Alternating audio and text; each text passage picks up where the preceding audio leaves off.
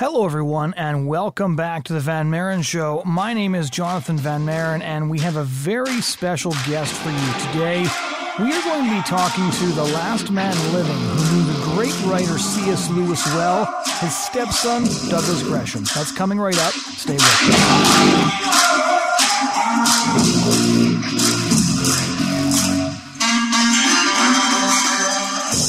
Hello, everyone, and welcome back. As I mentioned at the top of the show here, we have a special guest for you today. I've been trying to get an interview with this man for a very, very long time because he has a fascinating book published in 1988, the year I was born, called Lenten Lands. And he describes how he grew up with C.S. Lewis and his mother, Joy Davidman. Those who know anything about C.S. Lewis's life will know that he married Joy Davidman. She became Joy Lewis. She became Mrs. Lewis. There's actually an interesting historical novel that came out a couple of years ago that my wife really enjoyed called Becoming Mrs. Lewis. And Douglas just really has incredible insights into what it was like to live with C.S. Lewis. He has fascinating stories about the last years of C.S. Lewis's life. He's lived all over the world, in America, in the United Kingdom. He also lived in in Tasmania for years, and he also lived in Ireland for a while, where he ran a pro-life ministry. He sees abortion for the heinous crime against preborn children that it actually is.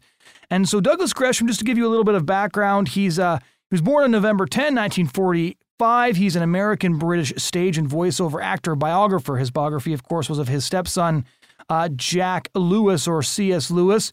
He was also the son of William Gresham, who was the author of Nightmare Alley, the classic of American noir literature. So his father, his mother, and his stepfather were all very famous, very well-known writers. And his life after both his mother and C.S. Lewis passed away is equally fascinating. So without further introduction from me, please enjoy this very interesting conversation with Douglas Gresham, the stepson of C.S. Lewis.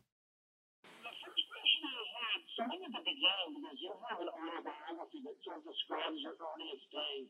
What are the earliest memories you have that stand out when you look back? Earliest memories? Of living at the Kilns, you mean, or before that? Yeah, before that. Well, I suppose the most difficult memories that I have are the memories of having to deal with my brother, who was later on diagnosed as being a dangerous paranoid schizophrenic. When I was a small child, he was always continually trying to get rid of me. And this went on until our teen years. So the earliest memories I have are basically of running like crazy or defending myself against my rather insane brother. One of the things that it's very, very interesting is the fact that your father, although you're known now more, especially with your work as a producer and your work on Focus on the Family's Narnia Productions, for your relation to C.S. Lewis, your father, William Lindsay Gresham, was actually a very famous author in his own right. What was it like to grow up with two very intellectual parents who are both famous in their own right as writers? Yes, I think it's well, it's difficult to describe because I really don't know any other way of growing up, if you know what I mean. My dad was an alcoholic. He came back from the Spanish Civil War, having volunteered to go over there and work and fight there, with bad cases of alcoholism, for one. He came back also with PTSD in large quantities, and tuberculosis. So when I was born, he was recovering from all of those things to some extent. And he was a very heavy smoker as well, which of course eventually killed him. But I loved him dearly. I mean, he could be very not angry, but he would roar and rage sometimes in the house. He would shout and cry and shout. And it was very frightening for a small boy. But basically, I loved him dearly. And when the whole sort of fiasco happened of he and Renee, my mother's first cousin, who was looking after us and looking after the house while she was away in England trying to get publishers for Smoke on the Mountain and stuff like that. When he fell in love with her and they decided to marry, the split up was not as desperate to me. I wasn't terribly upset about that. I liked Renee. She looked after us while Dad was writing and stuff, and while Mother was away. So I grew to like Renee very much. And of course her two children, whom Dad and my mother were sort of shielding from another retired soldier who again had a very bad case of PTSD. And in any case, so it was different. It was just, I had a very strange childhood. I don't think there's any denying of that. Eventually, Mother and my father got divorced. Dad went off with Renee down to Florida somewhere where they lived until he died, and she lived until she eventually died there too. And I went to see her frequently as I could when I was in America much later. And we were very good friends, and my wife got to know her as well. And so anyhow, the whole thing was just a strange upbringing, I guess, in that sense. But yeah, so my mother and my brother and myself set out to get on a ship and go across to England. And then, of course, things changed radically because no one ever shouted at me except at school, of course. I was rather bullied at school for being American and having an American accent, which I dealt with by hitting back very hard on one occasion when I finally had had enough, but I was only 8 years old. And that sort of put an end to it. Yeah, that'll do it. Well, I also decided that I was going to try and stop any bullies from bullying anybody else who was younger than me after that, and I did that pretty much right through my school career in various schools. But it's very difficult to describe. I mean, I did it as best I could in Lenton Lands, but it's very difficult to describe what it was like, because I don't think many people have ever been through this kind of upbringing that I had. I still had my dangerous brother to deal with, and mostly was able to fend him off or run away from him. But I'm only talking about him now because he's dead, but I would never have said anything to harm him while he was alive or even to upset him. Right. Because oddly enough, I still loved him as a brother. In fact, I wept when he died. But, yeah, weird. I had a very weird childhood, let's leave it at that. Yeah, well, if you talk about a brother suffering from what he suffered from, and then your two parents were writers, and then of course there was C.S. Lewis, and it's very interesting. I'd been familiar with your work personally, but I wasn't aware of this novel that had recently come out until my wife read it, Becoming Mrs. Lewis. Yes, it's a good book. One of the things I like about that book is that it doesn't beat around the bush. It doesn't look for all kinds of side issues and so forth that most biographies do.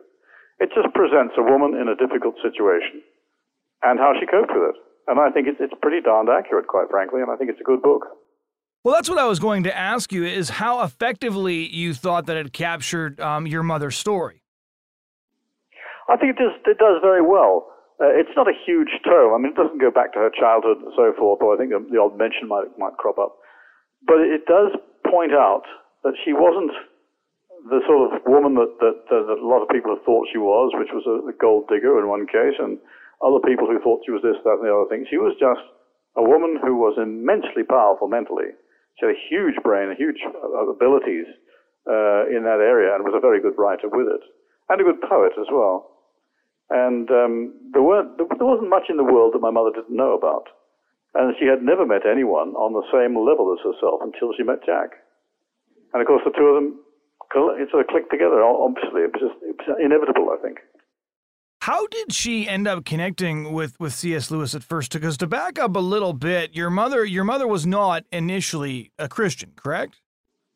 I don't think anybody's initially a Christian. One has to become one. But no, my mother started off as a communist, to some extent, having been brought up in a Jewish family. Her parents were Jewish, and she didn't really cotton onto that too well, but she took on communism for a while until she suddenly realized that it was complete nonsense. And then she started to look around to say, well, if all of this turns out to be nonsense, where can I find truth? Mm-hmm. And a friend of hers, whose name at the moment escapes me, sent her a copy of Jack's Mere Christianity book, I think it was.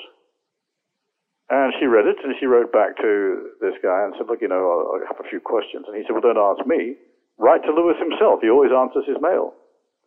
And it was that set off the whole chain of events. Mother wrote to Jack, and Jack wrote back, and they suddenly sort of corresponded enough to suddenly realize that they both had these enormously powerful minds. And they both were way up there, sort of on a mountaintop above everybody else. And, of course, the pen friendship developed.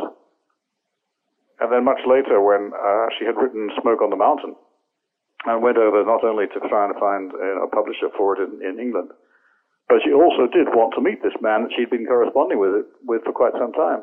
And they did meet, and they instantly, I think, found themselves face to face with someone of their own kind. And there aren't too many of those in the world. When did you first become aware of your mother's relationship with C.S. Lewis in terms of their intellectual relationship writing back and forth? Oh, I was aware of that when I was a little boy in New York. Upstate New York is where we lived. It was very, very, very soon. She would talk about this guy, Jack, and sometimes she would tell us stories she invented around him just for fun. But yeah, it was quite evident to me that she'd made a good friend, and that was all it was. And of course, many people think that she set out to trap C.S. Lewis. Well, getting cancer and dying is not a very good way of doing that, so that's absolute nonsense too. But what really happened there was quite simple. Jack and my mother came together and found each other as being the only person each of them had ever met in their own lives who was on their equal level. And I've never met anyone since on that kind of level, to be honest. I've met some very intelligent, very bright, and very wonderful people, but nobody who stood up to Jack and my mother. So they grew closer and closer as time went by, and when Jack found that she was in difficulties financially, he would help. But people mistake that as being specifically for my mother, because Jack helped anybody who was in financial difficulties. I was once delivering a lecture somewhere in America, I can't remember exactly where, and I was talking about Jack's doing this sort of thing, just giving people money when they needed it, well, even if he couldn't afford it. And the character in the crowd stood up and waved his hand and said, "May I speak?" And I said, "Of course." And he was, I think he was Egyptian or something like that, who had been sent over to England in his youth as a student at Oxford, studying medicine. And suddenly, the things changed, and who was in charge of Egypt at the time changed, and all of his financing had been stopped. Mm-hmm. And he had been bewailing this to his friends, and one of his friends told Jack about it. And the next morning, the man found a very heavy check slid under his door. And he was going to have to leave to go back to Egypt and give up all of his medical training. In fact, Jack put him through medicine. Oh, wow. And he wanted to say so. And he stood up, and he was weeping when he finished. So were a lot of people in the audience. But that was what Jack did. He didn't know it was Jack at the time. It was years before he could find out who had sent that money, and kept sending it until he was finished and went back to Egypt as a fully trained physician. What was it like for you as a child to move from America to England? That must have been just an enormous change. Well, it was a huge change. I mean, in England, people spoke funny. I mean, they talked with English accents, which I'm afraid I've inherited. And they used strange words with which I wasn't familiar. And the cars all drove on the wrong side of the road. All that sort of thing. It does hit you pretty hard when you're a child, but it doesn't hit you as hard as it might when you're a late teenager. Fortunately, I was only 8 years old when I arrived in England, and I just lapped it up. I just loved the place. It had things that I had never seen before, all sorts of things. The food was very different for a start, and quite frankly, rather better than what I was used to in America. But in America, we didn't have enough money to really eat properly anyway, I don't think. But I started to like England quite quickly, I think, in the piece. But then, of course, I was sent off to boarding school, which was the done thing in England in those days, and probably still is to some extent. And I was then bullied, and as I say, I stopped the bullies quite suddenly in their tracks by smashing a piece of wood across a bloke's face. But didn't do any good, didn't do me any harm. And I was never bullied again. But, yeah, some things were difficult. I mean, I didn't understand how a British schoolboy was supposed to behave, and I didn't understand some of the things that were going on. Or indeed, when in America, when we started to study the history of America, we started off with the landing of the pilgrimage coming across from England, which had been about 200 years before.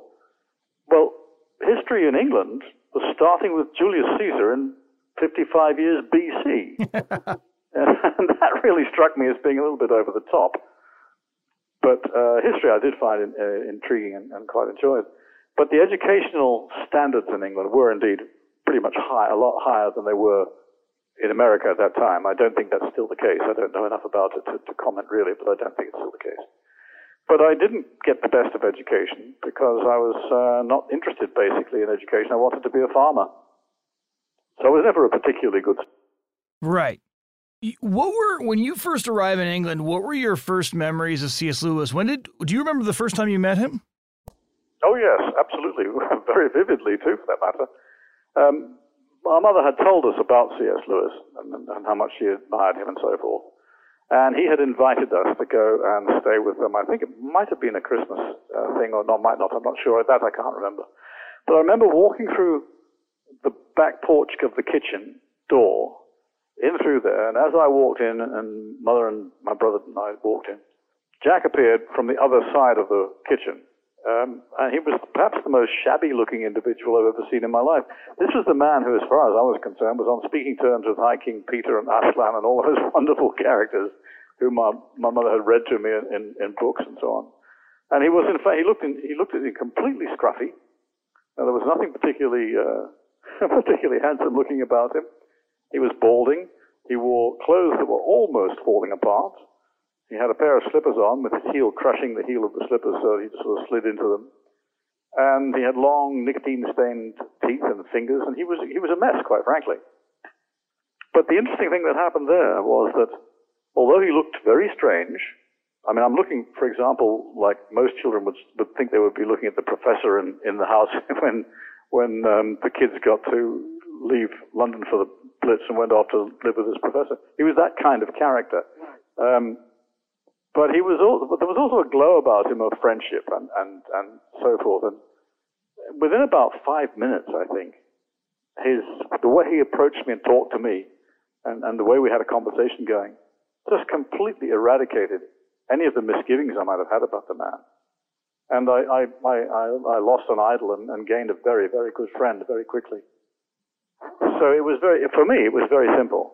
This was a man who obviously was fond of my mother, a man who was obviously going to be fond of me, and just he and his brother Warnie were just wonderful, wonderful people. My brother couldn't see that, of course, because he didn't look that way. How was he with children? Well, he always claimed to be no good with children, but he was very good with myself and did his very best to be good with my brother, which was almost impossible. As I said, he was a paranoid, schizophrenic, and dangerous one. And so I grew to love Jack very quickly as a not quite a father, and a stepfather sort of sounds wrong somehow, but as someone who was a really good teacher in the mildest way, and helped me learn how to get by in England and so forth. He was a wonderful man. I mean, he really was probably the finest man I've ever met. How did C.S. Lewis manage to deal with your brother then? He just did his best to be as kind and compassionate as he could? Yes, precisely that. He helped my brother through all sorts of difficulties in education and so forth. When my brother decided to become Jewish rather than Christian or anything else, he'd already been through Islam, and he tried Islam, and he tried Buddhism. Eventually he wound up with Judaism. And Jack went out of his way to get special pots and pans for him so he could cook his own kosher food and get kosher food from the Jewish shop in the middle of the covered market in Oxford. All that kind of thing. Jack went out of his way to do everything he possibly could for that lad.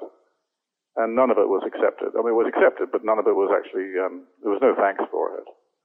He was never grateful about it. But then he was actually just very, very badly damaged mentally and emotionally, and stayed that way. How did your mother and Jack's relationship develop from a powerful intellectual friendship into what became famously their marriage? That started really, I think, when my mother was told originally, during the time, I think it was during the time of the Nasser regime in Egypt, and the fact that the English were being kicked out of there and so forth, and all that was going on there. It nearly started a war, actually. But at that time, the government decided that Americans, some Americans anyway, weren't welcome in England, and she was told that she would have to leave, take us and go back to America. which was something that horrified her, quite frankly, and she told Jack about this. And Jack came up with the only solution he could think of, which was that they would go into a secret and private and not Christian marriage.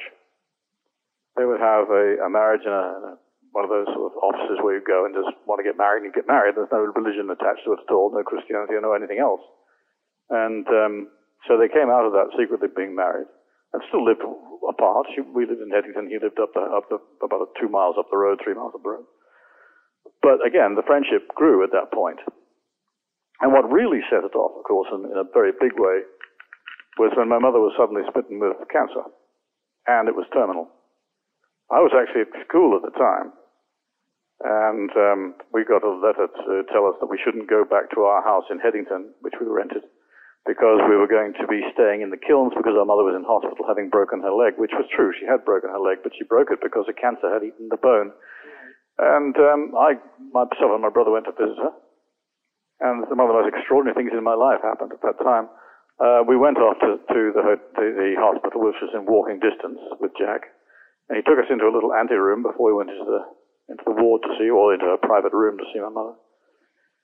And he said, look, I'm sorry, I have to tell you this, but your mother did break her leg, but that's not why she's here. She's here because she's dying of the terminal cancer. And that was a shock that hit both my brother and myself very, very heavily. Probably me more than him. And he had been told to show me the way back to the kilns, the house where we lived, which we were living then, but we just moved in with Jack and Warnie. And as soon as we got out on the road, David just ran as fast as he could to get away from me and left me just very young, about 10 years old, with absolutely no idea, theoretically, how to get back to the house. So I just sort of started out on what I thought was the right way. And I came to the cinder path that I recognized that led from the road through the churchyard of Holy Trinity Church in Headington Quarry, which is still much the same as it was then.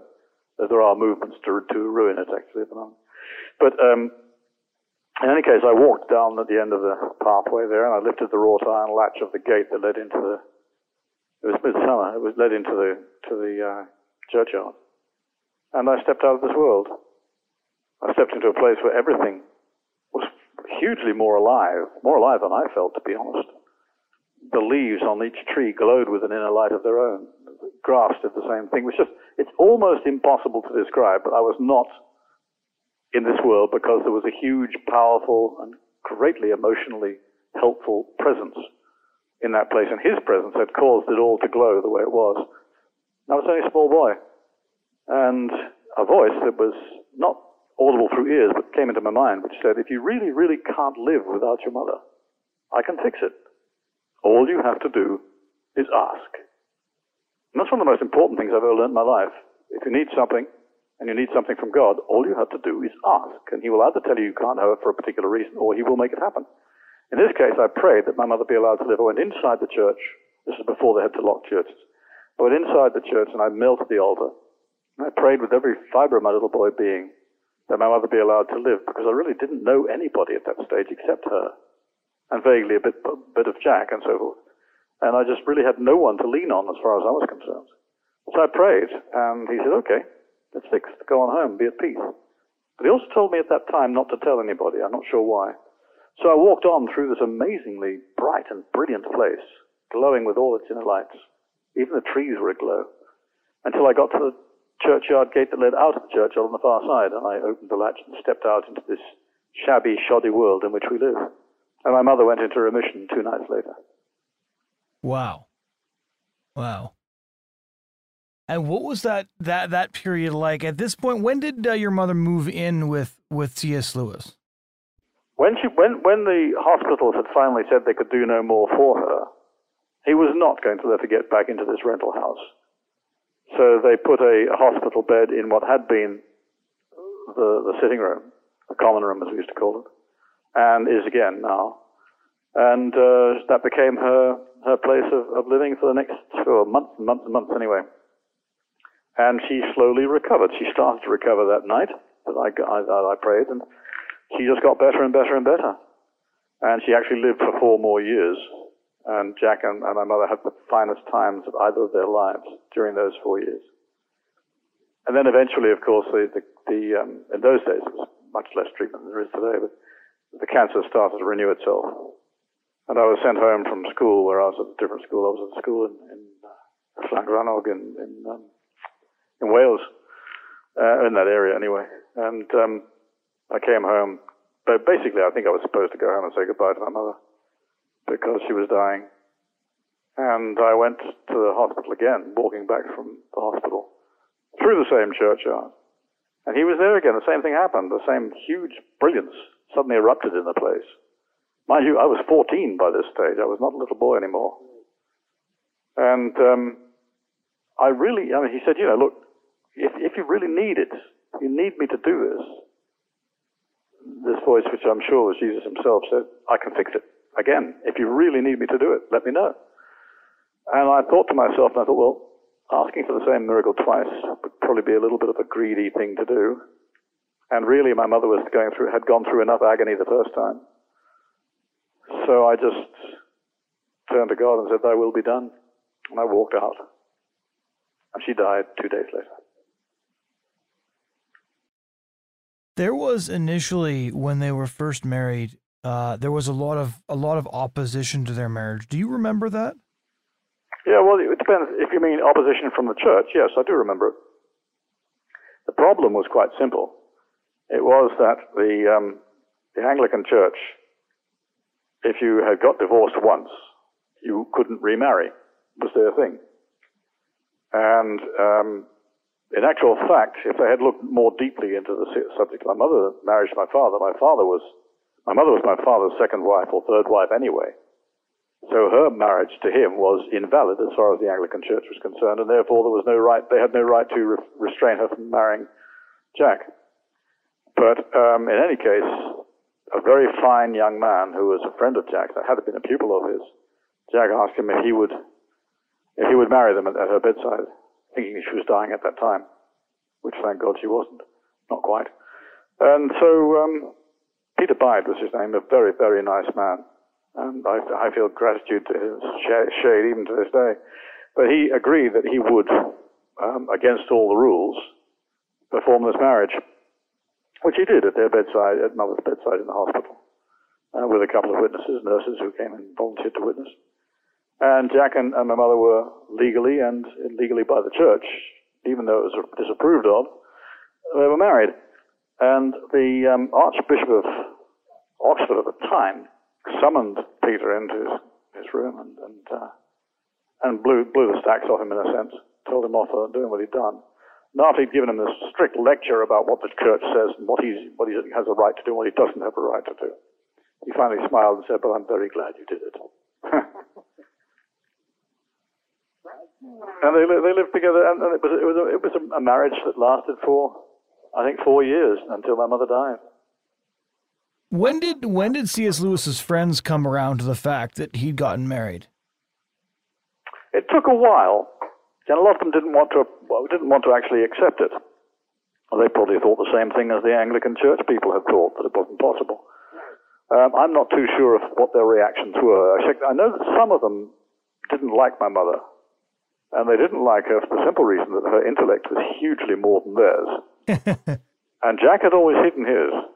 Jack was careful only to release his enormous knowledge in half a dozen different languages and half a dozen different nations and histories and so on to people he knew the same things that he did. But for him, he was always holding back. And the only person he didn't have to hold back with was my mother.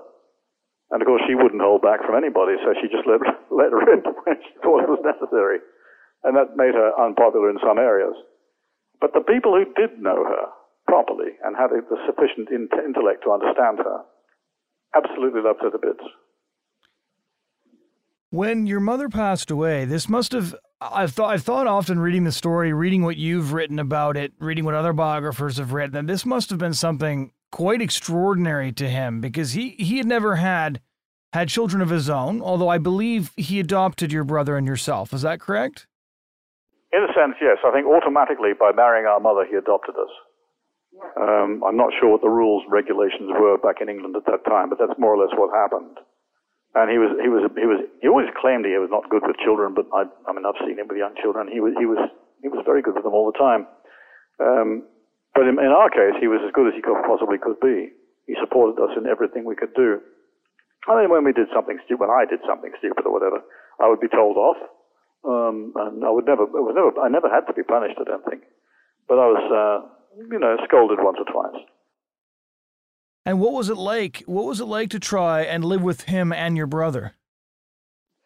Well, I learned how to fight very fast, very quickly, and I learned how to run very fast and very quickly. I came out of the kitchen one afternoon, for example, the kitchen door that opened onto the driveway.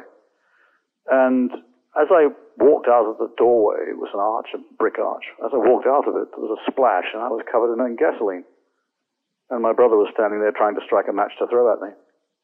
Well, I don't know if you know what a savate is, but a savate is a particular kind of kick that I picked up somewhere, and I kicked his wrist so hard I nearly broke it, but not quite.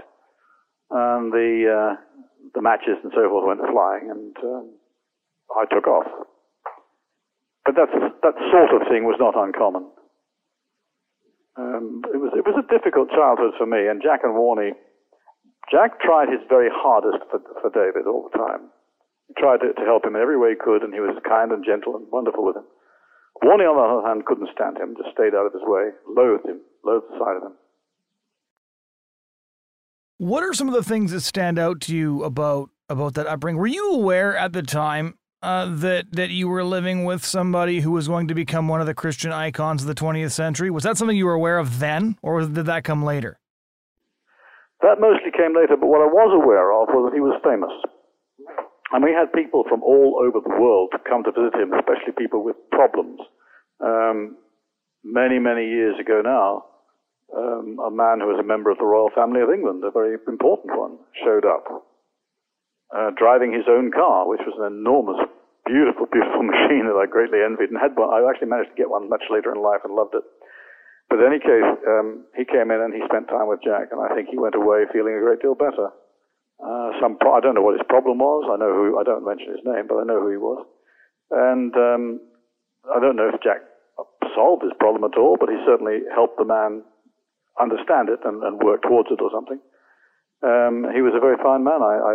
He came a couple of times, actually. I liked him very much because I was the guy in those days. If Warnie was not there, and Warnie was an alcoholic, and he eventually went off on binges. But if I was in the house, I would be the person to show people up to his rooms in our home at the Kiln. And so I got to know quite a few of them. There was a huge Dutch character came in one day. He must have been nearly 7 feet tall. And there was a big wardrobe. It's the wardrobe that's in the Wade collection now, actually, but it's not actually the wardrobe that inspired The Lion, the Witch, and the Wardrobe. But in any case, this character walked in. He was wearing a lovely black bowler hat. And just before I could take him up the stairs to see Jack, he took his hat off and put it on top of the wardrobe. The problem was the wardrobe hadn't been dusted in probably 100 years, or 50 years anyway. So as soon as he was upstairs, I got a little stepladder out and came down and cleaned everything, brushed off the hat, which was covered in the stuff, brushed off the top of the wardrobe with the vacuum cleaner, and got out of the way. But, I mean, all the time we had people arriving at the door wanting to talk to Jack. Some were very good, nice people and good fun to be with, and some were difficult. But Jack never turned anybody away. And if he found someone who was in dire straits financially, no matter whether he was broke himself or not, he would find some money to help. He was just like that. What sort of conversations would you have with C.S. Lewis? All kinds of conversations. We would have stupid, fun schoolboy conversations where he would deliberately revert to his schoolboys. So would Warnie. This was not when my brother was in the house. We couldn't do that kind of thing when David was around. But we had a lot of fun as well. And I remember one time Jack took a great risk. They'd given me for my birthday, which is in November, cold months of the year in England, a kayak, a small, it had wooden straps and then it had canvas overs, to paddle around on the lake with. And I was, really spent most of my time out there for a long time. And Jack and my mother came walking up to the side of the lake. And the lake it hadn't frozen yet, but it was very cold.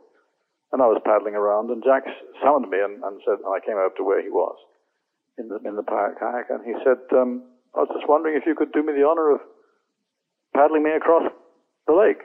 And I said, I'd be pleased to, I'd be thrilled to. So he carefully sat down in the front seat of this thing. And I took off and I showed him right around the lake all the little things I knew that nobody else did, that you could see from inside the lake rather than from outside of it. and finally took him off to where my mother had by this time walked around the lake. She could still walk in those days. And she was waiting for him on one of the promontories that stuck out of the lake. And I took him over there, and he stood up and stepped out and thanked me very gently and kindly for giving him a great ride around the lake. And off they went. And I didn't realize that this man, at that time, I realized it later, that this man had risked being dumped in freezing water simply to give a little boy a sense of responsibility and admiration from him. And I've sort of cherished that gesture ever since. When the initial days, I was interested in this both in the book and doing some research on this. Those initial days after your mother was gone and you were just living with C.S. Lewis. What were those initial days like? That must have been incredibly difficult for a boy. You hadn't initially grown up in England. What was that period like? Well, at that time, I had spent time in English boarding schools, don't forget. So I was pretty much an English schoolboy by that stage. But what I did understand, or began to understand, was that I wasn't the only one who was crying. When I came back from Lapley Grange, which is in Wales, school I was at in Wales, a wonderful school at the time, by the way. When I came back from that after a year there, I knew I had been told my mother had died, and I was going to attend the funeral. And the boss of the school, the headmaster who owned the school, had the second time, actually, first time his wife who took me home, but he had got his gardener come chauffeur out, and they'd driven me all the way from West Wales into Oxfordshire and to see Jack, and they just dropped me at the door and said, "No, we won't come in, thanks very much, Rob," because I offered them a cup of tea and something. "No, thank you. But we have to get back to the school, as you know. But we wish you all the best," and they drove off. And I walked into the house through the front door, and on the left, the first door you come to is what's known as I've forgotten the name of it now, it just escaped me. But anyway, it was the room I was referring to earlier. And when I walked, I opened the door, and it was just a shock, because Jack, whom I'd seen a week or two earlier, had shriveled up to a small, white-haired, white-faced, desperate man. And he was standing with his left hand on the mantelpiece. And I just looked at him, and I burst into floods of tears and said, "Oh, Jack," and he came rushing across, and he held me in his arms. And we stood and wept with each other for about, I suppose, 5 minutes, perhaps, or 10 minutes even. And then finally I said, "Jack, what are we going to do? What can we do now?" Jack said, "Well, I suppose we just have to carry on, Doug." And that's what we set out to do, just carry on being us and doing the best we could with what was left. It wasn't a good time for either of us. It was a very bad time. And Warnie, of course, who, actually, what people don't know is that Warnie, Jack's elder brother, Warren was his real name, was a soldier by trade, and he had fought in both the First and Second World Wars. Very brave man, but he became an alcoholic. And so Warnie was sort of deserted Jack whenever he was feeling absolutely had it. But you see, Warnie had loved my mother as much as Jack did, but in a very, very different way. They were great friends, and Mother helped him with some of his writing, and he helped her with some of hers, and so forth. The atmosphere in that house was one of great love and great joy and great fun all the time I was there until my mother died. And the only sort of fly in the ointment, of course, was my brother David. Nobody knew what your brother struggled with for years afterwards. Is that correct? It is correct. We didn't tell anybody. The only reason I'm releasing it now is because I think people should know what Jack put up with and what Warnie put up with and how heroic they were to do it at all. But, David was actually diagnosed. Our uncle, my mother's brother, our Uncle Howard in New York, had allowed him to come and stay with him for a while. He didn't have any idea what sort of condition David was born with. But he was a very talented and well-renowned psychotherapist and psychiatrist in New York. So when my brother went to stay with him, I know that they had difficulties. He never told me what the difficulties were with him, but eventually David left. And years later, myself and my wife and our children, some of our children, went to visit them just to say hello. And he took me aside into his own office. And he said, Douglas, I think you should know that I did diagnose your brother as being a dangerous paranoid schizophrenic. And I said, you don't have to tell me he was dangerous, but paranoid schizophrenic I hadn't heard before. And he refused all treatment. Uncle Howard had offered him free treatment, and he just refused to be treated at all. So Uncle Howard didn't invite him back. Right. When your mother passed away, you lived with C.S. Lewis for 3 years before he passed away. Yes. Well, actually, it was a bit more difficult than you think. Okay. Because my mother died, and then about a year later, 18 months later, I think it was, my father committed suicide in America. Having already visited us after my mother's death, he came over and visited us all. It had been pre-planned. It wasn't deliberately planned because she died. It was going to happen anyway. And then when he heard that Mother had died, he wrote to Jack and said, well, I suppose I ought to really, not come over. And Jack said, no, the boys would love to see you. Please do come over. And he came and he stayed with us at the Kilns for a while, and he and I went off traveling around. David wasn't interested. And I still loved my father. I mean, you don't just stop loving somebody automatically. Mm-hmm. And then he went back to America, and a short while later, he was diagnosed with cancer of the throat and tongue, and he wasn't expected to live a very long time. And he had two friends who had died of the same thing, two returned soldiers like himself. And he had seen what horrors they'd been through, and he didn't want to inflict them on Renee and his two stepchildren. By the way, one of which is very close to me and has been for many years. And she's a lovely person. But anyway, Dad was committed to suicide about 18 months after my mother died. And then, of course, about another 18 months later, Jack died. So that was a pretty difficult few years for me. When did you find out that C.S. Lewis was dying? I didn't find out that he was dying. Nobody told me, which is a wrong thing. You should not keep that a secret. If you know that someone that your children love is going to die, you should tell them gently and carefully and hopefully. This is going to happen, and we just have to, put up with it and pray that the person goes to be with Jesus, and that they will be a lot happier than they were on this earth. But, the problem is people just don't want to tell anybody. They don't want to, even a lot of people don't want to let the children know, for example, that their mother or father is dying. It's not the right way to approach it. But anyway, I went to visit Jack in the hospital. And as I walked out of the hospital after that visit, a tall man whom I recognized as J.R.R. Tolkien was coming down the road, and he stopped me in the street and said, Douglas, you won't remember me. I said, of course I remember you. He said, well, I just want to let you know that if anything untoward should happen to Jack and you have nowhere to go, you can come and live with us. Oh, wow. And I think that was such a noble thing, a noble offer. But anyway, it didn't happen to, but I pointed out, I told him that I was already, it had been promised that my mother's best friend in England, Jean Wakeman, who was a motoring journalist, had already said that I would come and stay with them. She and her older friends who she lived in a house with, and people who'd been her employer, and now she was supporting them. And so I went to live for about 2 or 3 years, I think, in the old vicarage in Horton-cum-Studley. And I have never been in a colder house in my life. It was freezing in the winters. But anyhow, yes, that's what happened there. I went to live in a lovely village, Horton-cum-Studley, it still is.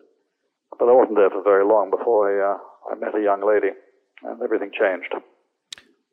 What was it like having a very private grief for the passing of a very public figure?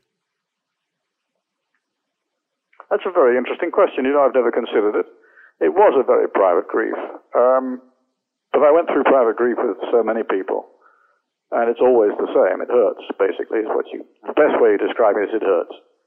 And it hurts in many different fields of emotion. And sometimes you feel that you've been neglected, you've been tossed aside, and of course that's not the case at all. That's the enemy of God trying to make us feel that it's God's fault, and it isn't. It's kind of interesting. I've never really thought too much about what it means to have everybody die off on you, except that it hurts like hell. There's very little I can tell you about that. I don't really remember thinking that this is 3 people who've died in a row and therefore I'm special or something. It wasn't like that. I just dealt with what happened at the time and got on with it, which is what I think Jack would have had me do. When you said that Tolkien said you won't remember me, and you say that you did, had you met him before or several times before? Yes, several times actually. I had been at Inklings meetings when I was quite small. What were those for like? some reason there was no one at home to look after me, and Jack was going off to a midday Inklings meeting at a pub somewhere. Right. He would take me along with him, and I would be given half a pint of draft bitter beer. I was probably only about 12 at the time, or less perhaps, which I enjoyed. And I'd go off and play games in the backyard of the pub or whatever. And then when the meeting was all over and they were all bidding each other farewell, I would come out and we'd go home. So I knew Tollus. I knew him vaguely. But by the time Jack died, of course, I was getting on a bit in age, and I was about to go to agricultural college, actually. And so I hadn't seen him for a long time. But yes, I knew him, and what I do regret is I never knew his son, who I think is 90-something years old now. Christopher passed away last fall, I believe. Yes, I think Christopher did die, and I was sad to hear it because I knew I had met him once or twice and liked him. I would always wish now that I had the sense to go and make friends with him again. But I was so busy with other things I just never got the chance. What do you remember of the development of the Narnia series? Because I know The Horse and His Boy is dedicated to you and your brother. Yes. Well, that's a very difficult question to answer because there's very little I can tell you that everybody doesn't know. They came in the series numbers, as you know. Mm-hmm. And I loved everyone as they came, every single one of those books as they were delivered, and I just loved each book completely. But I knew that Jack was always in his office writing, and sometimes he was writing on Narnia, and sometimes he was writing other things. But it was not something I took a special interest in at the time. I was just waiting for the next book, sort of hoping he'd get on with it. You know? Yeah. Well, one of the things I've been interested on as well is, so once your mother had passed away and C.S. Lewis had passed away, your life is incredibly fascinating. One of the things that's fascinating, besides all of the different things that you've done and the career that you've been able to pursue, is the number of different places you've lived. One of the things I had wanted to ask you was why Australia and then why Malta? Because you went from, I probably have this wrong, but from England to Ireland, from Ireland to Tasmania, and from Tasmania to Malta? Not quite. You got it backwards. Okay. We actually, I'll have to tell you the whole story. It's the easiest way of getting through this. Okay. I was sent, when I was about to go to agricultural college, the agricultural college insisted that you have at least 18 months practical work on farms before you could join the college. So I was sent off by some friends of Jean Wakeman, who was by that time, I was living with her in the house she had in Horton-cum-Studley. And this was after Jack had died. And so I was sent down, I was taken down by Jean, actually, to see these people. Sir Edward and Lady Mallet, who had a large farm in Somerset, who always needed an odd person and a young lad to try and train up a bit and help them on the farm. And they had their own son, but they always needed a bit more help. So I went down there and eventually went to stay with them and to help on that farm. And at one stage, Lady Mallet came into the breakfast dining room one morning waving a piece of paper. And she said, "Oh, Doug, you'll love this. Mary's coming to stay." And I said, "Well, who's Mary?" She said, "Well, she's our niece. She comes from Tasmania." And Harry piped up, that's the son, and he said, "Oh, yes, you'll love Mary." And I said, "Well, how old is she?" And she said, "Well, I think she was 20 at the time, or 21 perhaps at the time." And I was only 18. So I said, "Oh, she's much too old for me." And Harry said, "No, anybody with trousers on is good enough for Mary." Just jokingly, of course. So we were sent, Harry and I both needed haircuts, and we were sent into Taunton, which is the large town in Somerset, to get our haircuts and to pick up this girl and her friend who were coming to stay in the house for a week with her aunt and uncle and cousin Harry. So we went down to, get our haircut. We did, and we went off to the station, and we waited and waited and waited. As is sort of the usual thing, or was the usual thing in those days in England. The train was late, and it was bitterly cold. Anyhow, the train eventually roared in, and it was a steam train in those days, and slammed to a stop, and people started to climb down. Hundreds of people came down because Taunton is a pretty big town. Anyhow, and when I was being beaten by David up when I was a child, I had realized I had to stay away from him in upstate New York, and I would just run away and play by myself. And eventually it got to the stage where you were very lonely. So I invented in my mind a little girl whom I would like to play with. You know, to run around with little baby cars and stuff and all the usual things that kids do. And as I grew older, this child in my mind, who was my partner in fun, just someone who I'd play with, grew older as well. And it never stopped. And when I had got to Chargot, which was the name of the farm, I had this sort of girl about my age, about 18 years old, who I wanted to meet and I probably would eventually marry. And I knew exactly what she was going to look like, and I knew exactly what she'd sound like, and exactly how she'd behave, because I invented her. And then we were standing on the platform in Taunton, and the train stopped, and all these people got out, several hundred of them, I think. And this crowd was sort of milling around, and I saw the girl I'd been looking for since I was 6 years old. And I said to Harry, do you see that girl over there? He said, which one? There's dozens of them. And I said, the one with the long blonde pigtail. He said, oh, yes, what about her? I said, she's the girl I'm going to marry. And he said, oh, don't be so stupid, that's my cousin. And I think within 2 or 3 days, I had been within sight almost, I'd fallen completely in love with this girl. And I decided I was going to marry her. And that took me 3 years and 3 proposals, none of which she ever answered till the last one. And the last one, she said yes.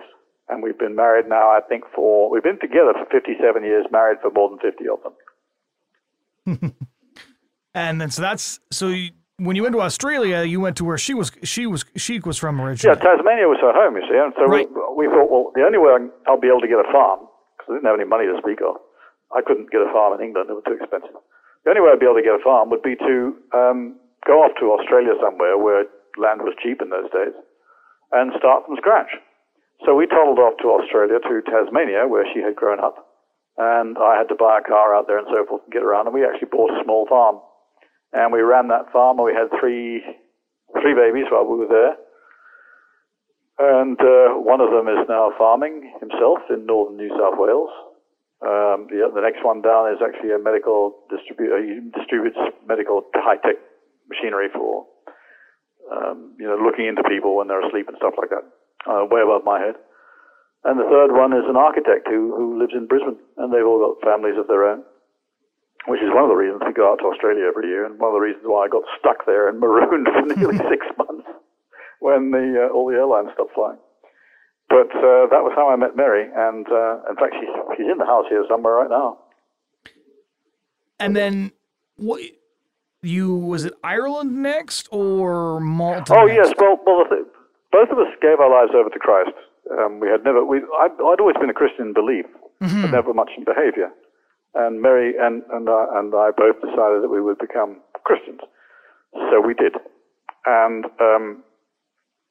we were running this by the time that I'd been in the radio and television working for years at that stage. We'd left Tasmania because I'd been in a radio station there and done very well, bought a car and a caravan and sold the farm and took off across Australia. And finally I got a job with a radio station there. And it was a tiny little radio station down the deep south of Western Australia. And I was the only member of the staff there that wasn't married to the manager. It was that small a radio station.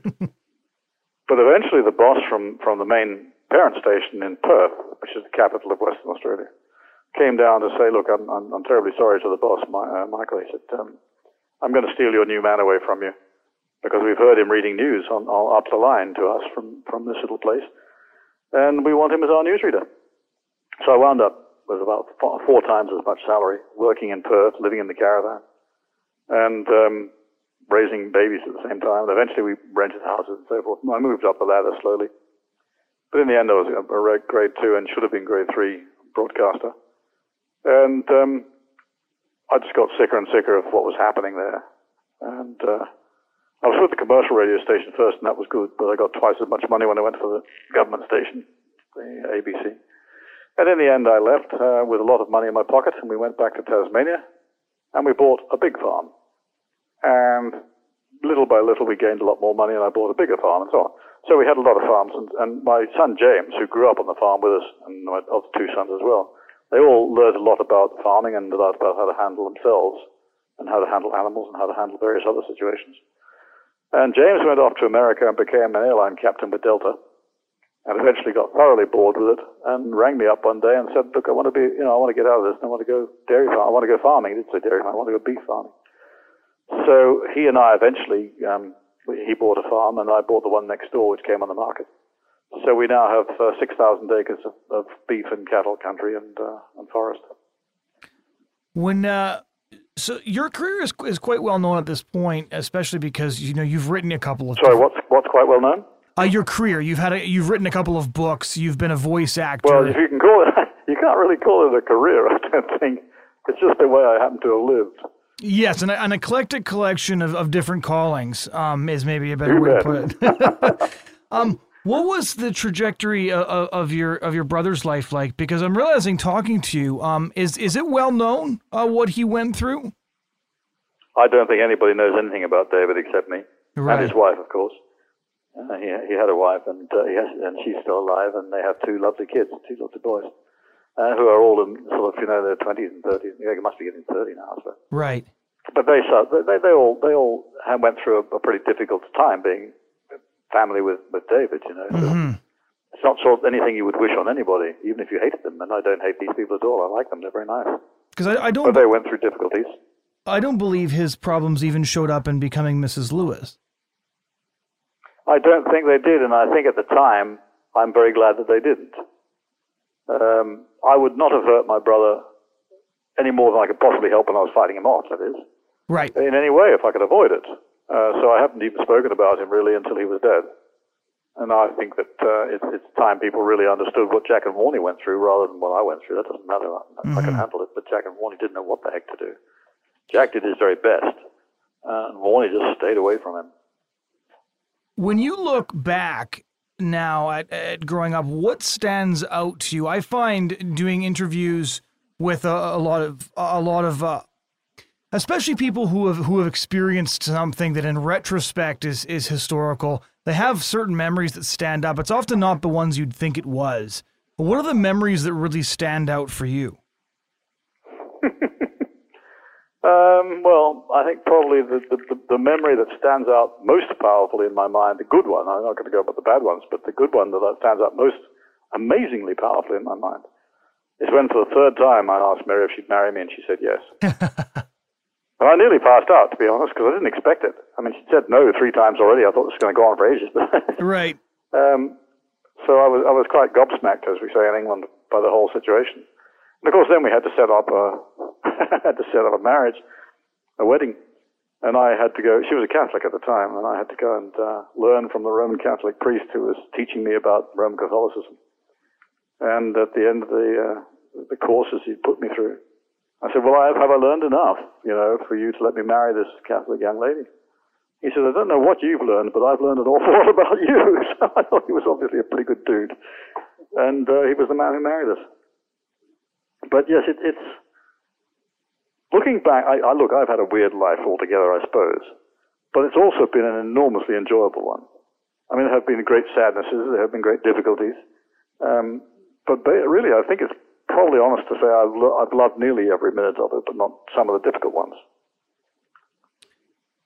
When you look at today, 2020, we live in what can be accurately described as a fairly insane time.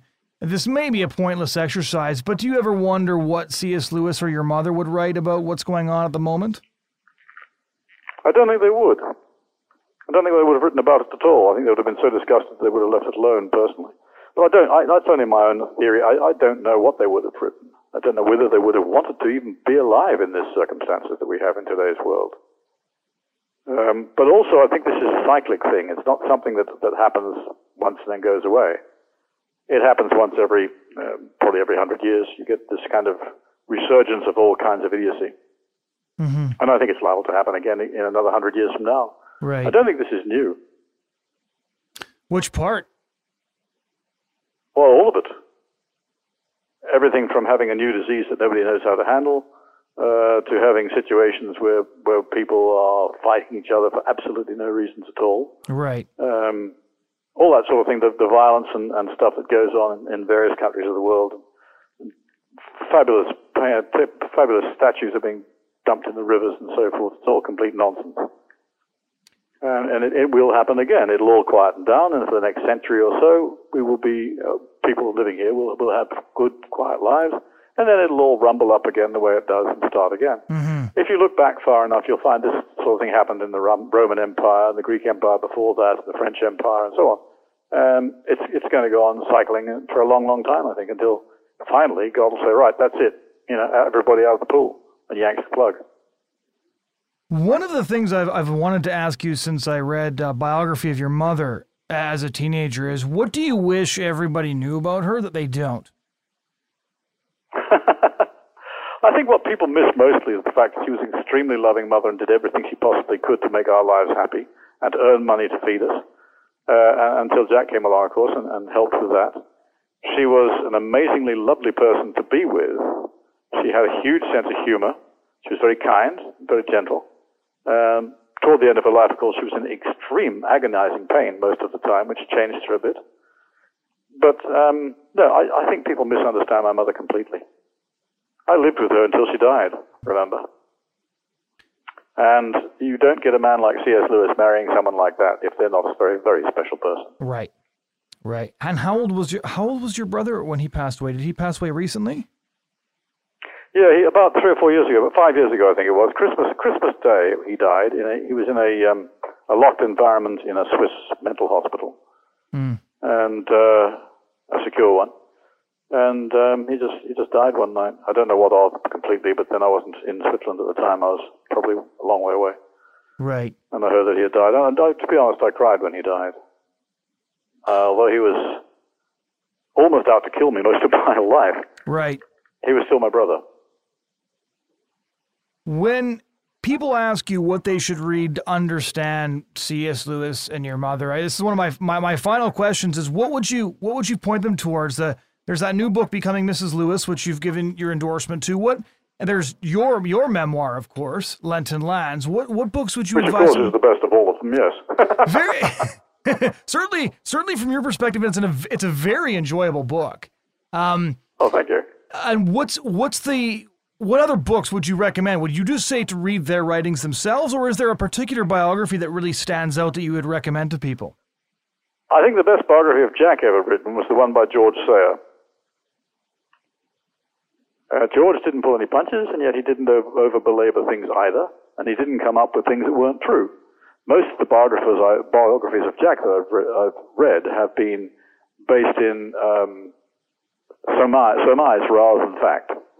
At times, not right through, but at times. In fact, I had one of them stopped many years ago because the writer had made a completely lying statement about me. And I went into the head of the publishing house. I said, look, if you don't take that book off the market, I'm going to sue you for millions. He was a very nice man. I'd known him for some time. And he promptly had all those books burned, and they brought out another edition which didn't have it. It didn't have that badness in it. That kind of thing.